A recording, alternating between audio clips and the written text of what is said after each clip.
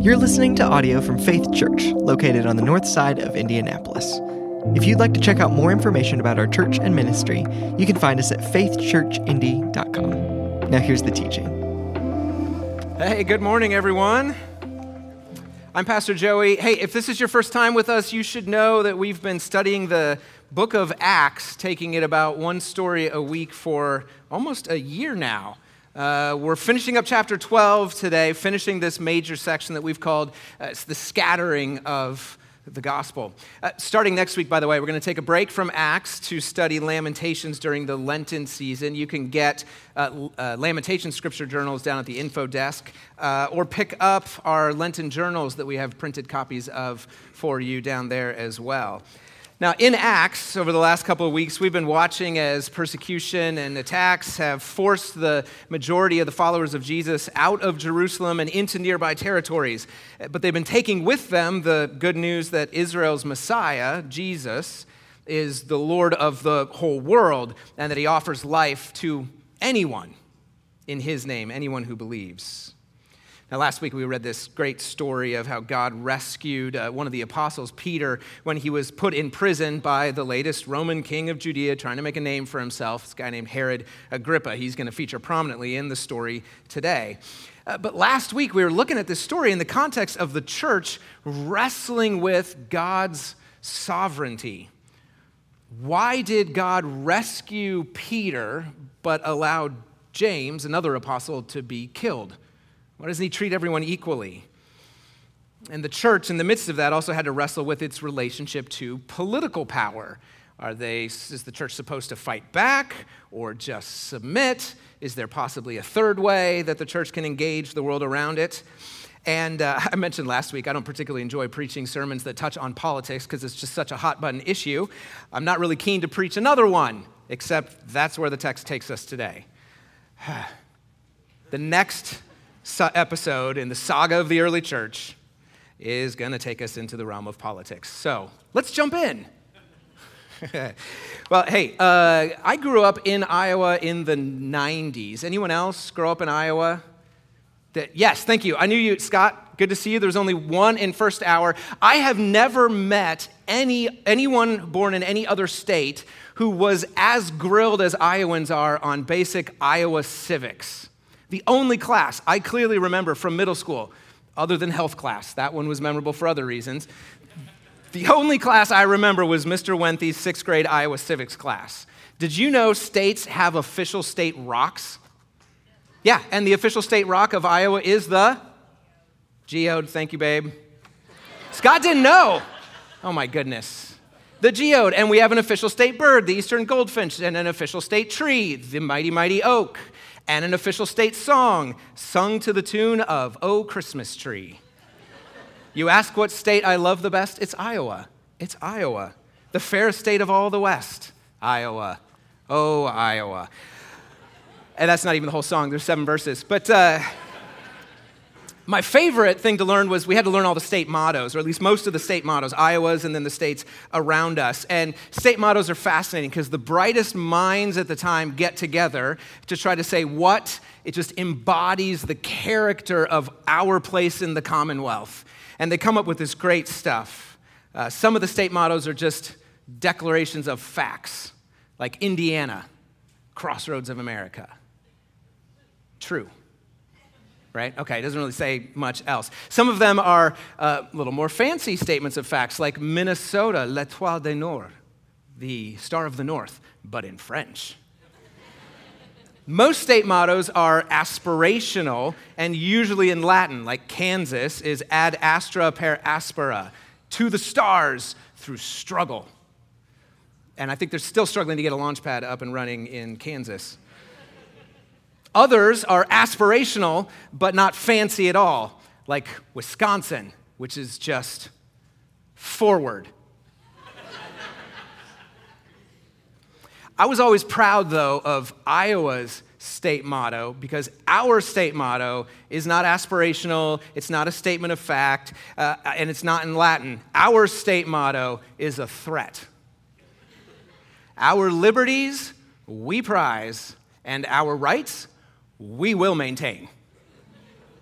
That's the Iowa State motto. And I don't think that attitude is necessarily just limited to Iowa. Part of the mythology of being an American, key part of the story that we tell ourselves is that we are fighters, right? We are warriors. We're the ones who fight for justice. Our nation was forged in the fires of a war against unjust tyranny. And so we are the ones who make the world right.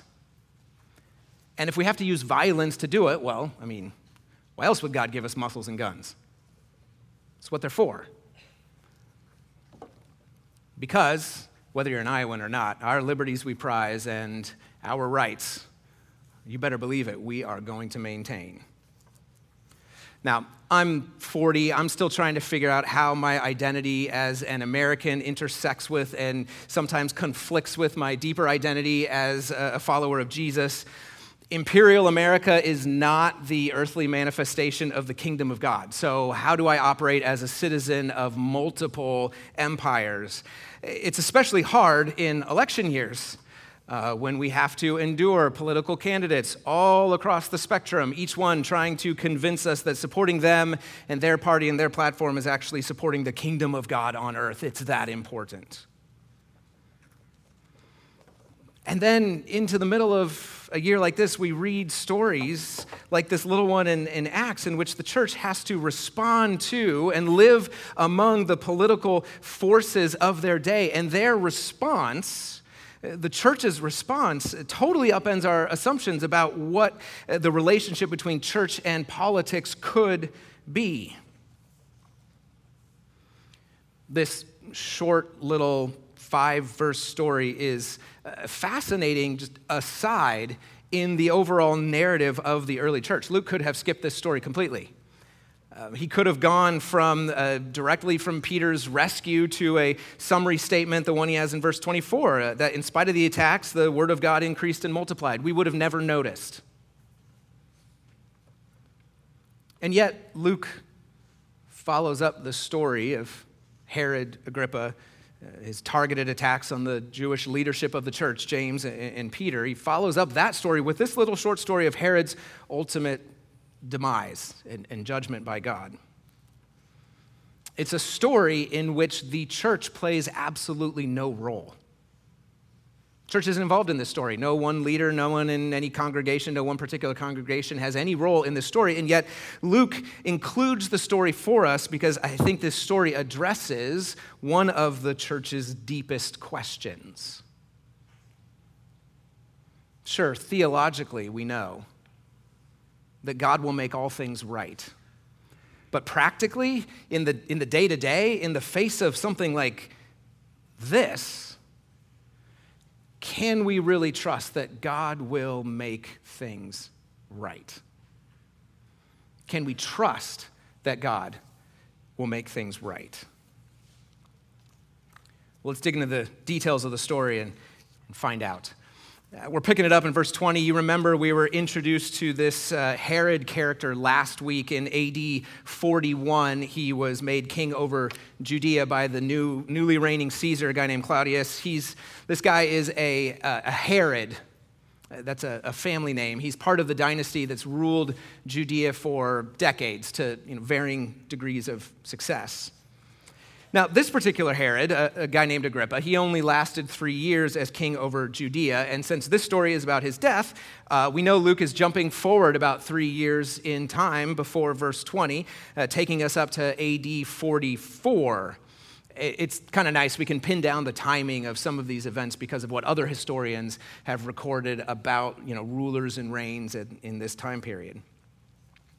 So the story picks up in verse 20 with just this short little kind of expositional comment setting the scene. And now Herod was angry with the people of Tyre and Sidon.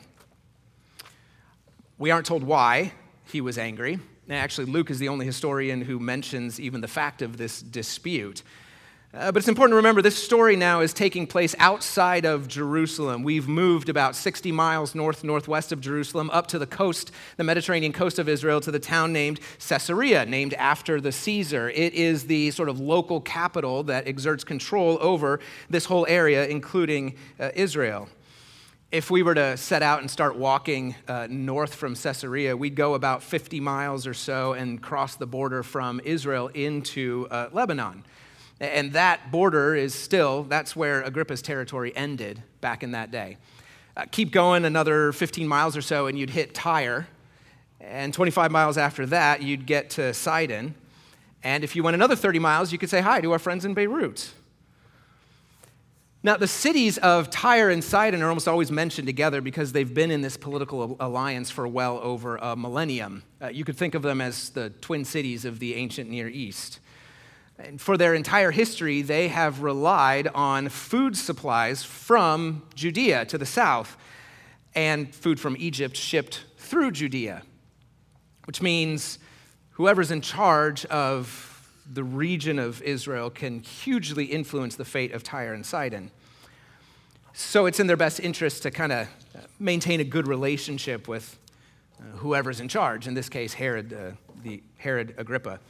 Now, something happens, we don't know what, the relationship breaks down. Agrippa retaliates by restricting their food supplies, so representatives from two of the cities kind of work their networks and manage to secure an audience with Agrippa through his right-hand man, his most trusted guy, this guy named Blastus, which is a great name, by the way.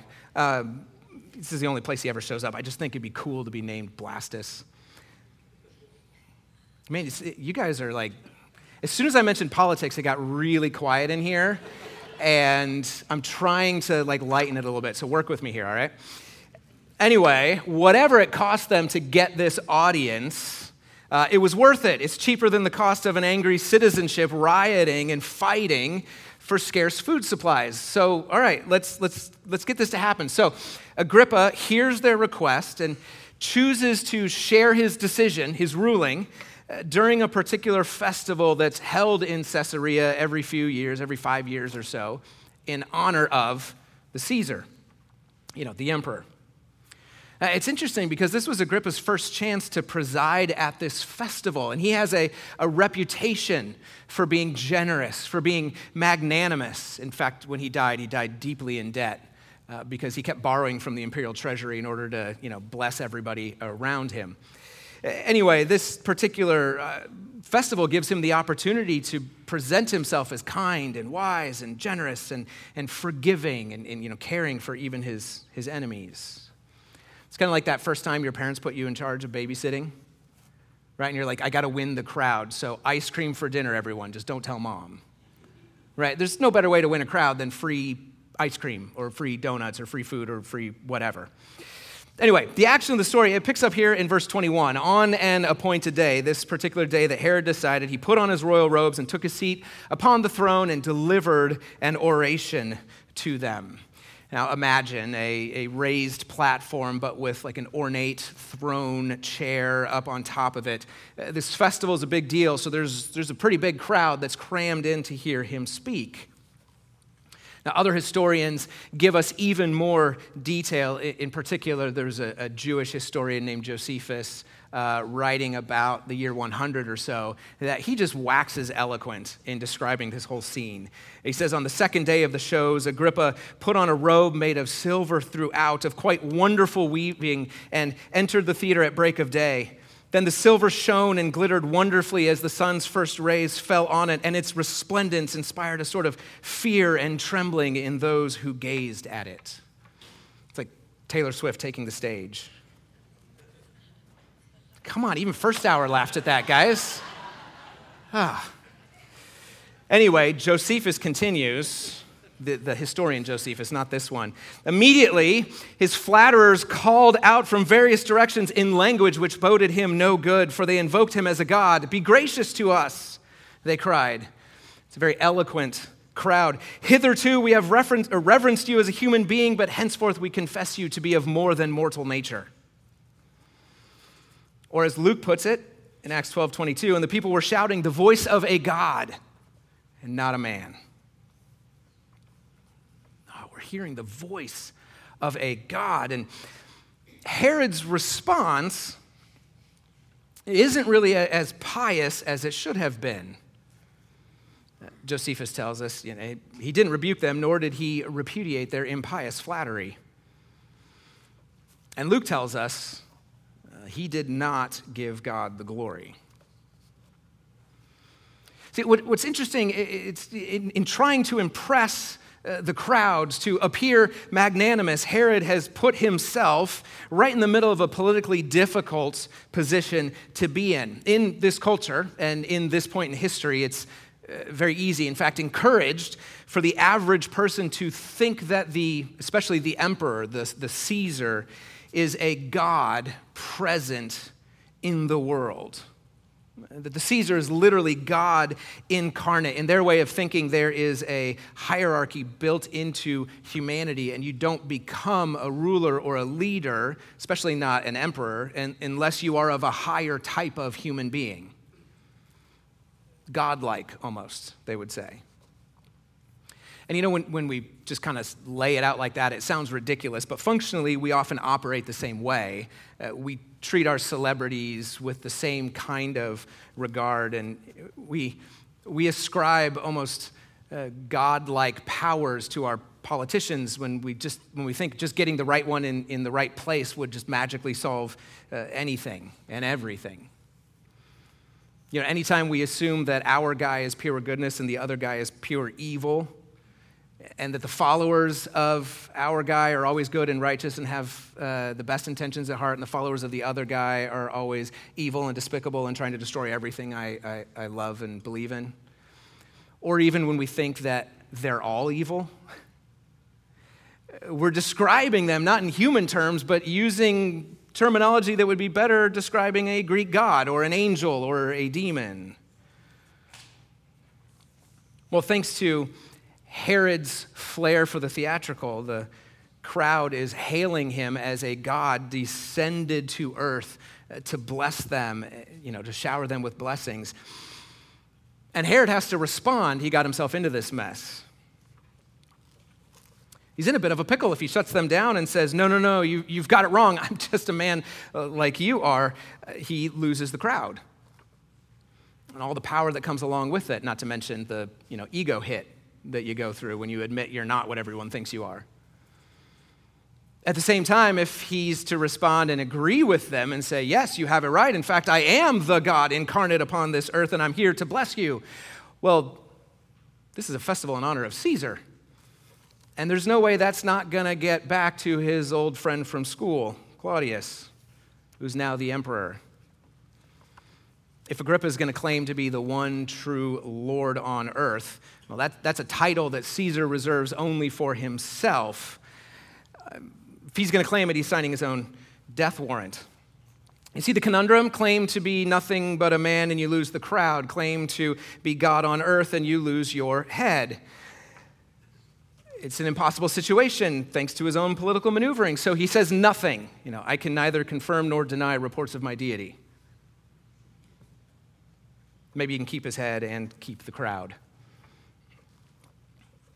It's because Agrippa, and this is what we would expect. Agrippa, for all of his maneuvering and his posturing and all of his flexing of his political muscle that we've read about in just these two stories, for all the orchestration of events and perceptions, he still fails to reckon with the one power that he could never outmaneuver, never outposture, never outwit, the power of the one true God who will make things right. See, Luke makes it very clear that Herod fails. Herod is a Jew. If you remember, he was born of a Jewish mother, raised within Judaism. That's one of the reasons he was so popular with the Jewish population. They reasoned, if we have to be ruled by someone, maybe we should be ruled by someone who at least, has our interests at heart, instead of somebody who cares nothing about us. But he's Jewish, he should know better. What he should have done, whatever the political cost, was to rebuke the crowd and tell them, how dare you? How dare you ascribe to me something that God alone deserves? You should not be worshiping me. I'm made in God's image, yes, just like you, but your worship goes to him, not to me. But he doesn't say anything like that, and Luke tells us immediately an angel of the Lord struck him down, and he was eaten by worms and breathed his last. And that phrase, eaten by worms, by the way, it's kind of a standard Greek euphemism for saying he got what he had coming to him. It's a way that a lot of different authors use to describe the death of a particularly villainous character. Yeah, he got what he deserved. Josephus, again, gives us a few more details, telling us Agrippa was seized with a severe pain in the bowels, which kept increasing intensity for 5 days until he died. Right? Not fun, not a great way to go. Now, in the context of the chapter, the story that Luke is telling, it's obvious that the timing, the manner of Agrippa's death is a judgment from God. Luke explicitly tells us that. But it's for more than just this one incident of receiving blasphemous worship. See, Agrippa's highest motivation has always been his own political gain, and he's shown himself willing to use anyone or anything to kind of hoard and hold on to power. And to curry favor with the leaders of Judaism in Jerusalem, he set himself up as an enemy of the Jesus movement. But if the church were bigger and more influential, he would have easily reversed it and attacked Jewish leaders to curry favor with the church. In his mind, the church is just another political pressure group. It's just another opinion block. And it's there to be manipulated and coerced into fearing him or supporting him, whatever is most convenient for him. Except, of course, the story makes it really clear he's not really taken into account the fact that the church serves a kingdom much higher than his own. And the church refuses to play his political game. He's contending with the church that whatever Herod does, the church is going to trust that God will make things right. Again, the curious thing about this short little story, which could have easily been skipped, the curious thing is that the church plays no role in this story whatsoever. Everything happens without any involvement of the church or anyone in the church. So why do you think Luke includes a story in which the church actually doesn't feature at all? Why tell us the story about God judging a political leader who had attacked the church if the church had nothing to do with the judgment or the retribution? Well, I think maybe that's actually the point. Is that the church had no role in God making things right. Because we left off the story last week, halfway through chapter 12, wondering, in the context of this targeted attack and the killing of James and Peter's rescue, we're wondering, okay, God, thanks for rescuing Peter, but are you going to do anything to judge those who are perpetrating evil in the world? Especially, God, are you going to do anything to judge those who are perpetrating evil against the movement of God in the world? We left last week wondering, okay, you rescued us, you've maybe forestalled this for a little bit, but God, when are you going to make things right? Can we trust God to make things right? It's a question that certainly resonates in our day as well, but many millions more of our brothers and sisters in Christ throughout history have suffered much more deeply at the hands of unjust rulers than we have. In comparison to the history of the world, we in the States today have it pretty easy, but I do know that, having someone come along and say, well, you think you've got it hard, I've got it way worse, is never really the best way of comforting someone. And it doesn't really just let you just ignore the question. Will God protect his church? Will God judge those who perpetuate evil against her? Will God make things right? Or maybe to put a little bit sharper point on it, can I trust that God will make things right? Can I trust that God will make things right, whether now or ultimately at the end of all things? Can I trust God will make things right and refuse to take judgment into my own hands? Can I trust that God will make things right? Because there's a curious contrast presented in this story, and especially as compared to the story before it. You know, when you're faced with political power, especially tyrannical political power, it seems like there are really only two options and then maybe whatever's in the middle along that spectrum. Some, like the people of Tyre and Sidon, respond to tyrannical power with acquiescence and flattery, even to the point of blasphemy. It's like, well, if that's the way he's going to treat us, we have to get him on our side. Others assume the only other option is to fight back, to gain power, use power to defeat power, and then do your best not to become, evil in the process. Our world just sort of assumes that those are the two options, but the church in Acts 12, which is this whole chapter is dominated by the question of political pressure. The church in Acts 12 does neither. She neither submits to Herod's power and cozies up to him. Well, let's just try and soften him and get him on our side. Nor does the church fight back with political manipulation or brute force. Submitting and fighting those are the responses of the world. Those responses are not available to those who follow the way of Jesus. The church finds a third way that isn't anywhere on that spectrum of submission to fighting back. The church instead prays and works and trusts that God will make things right. Maybe not now, but we know for sure in the future. Because right now, it's true, it's obvious to us that not all political leaders who attack the church will be judged instantly and die horrible deaths. Not even all political leaders who coerce and manipulate the church into doing what they want and giving them power will face judgment and horrible death. And that's a good thing. It's good that people have time to reckon with what they've done and repent. But we, the church today, have to be reminded, as we are in Acts 12 reading this story, that the power to make things right ultimately and finally lies with God, not with us.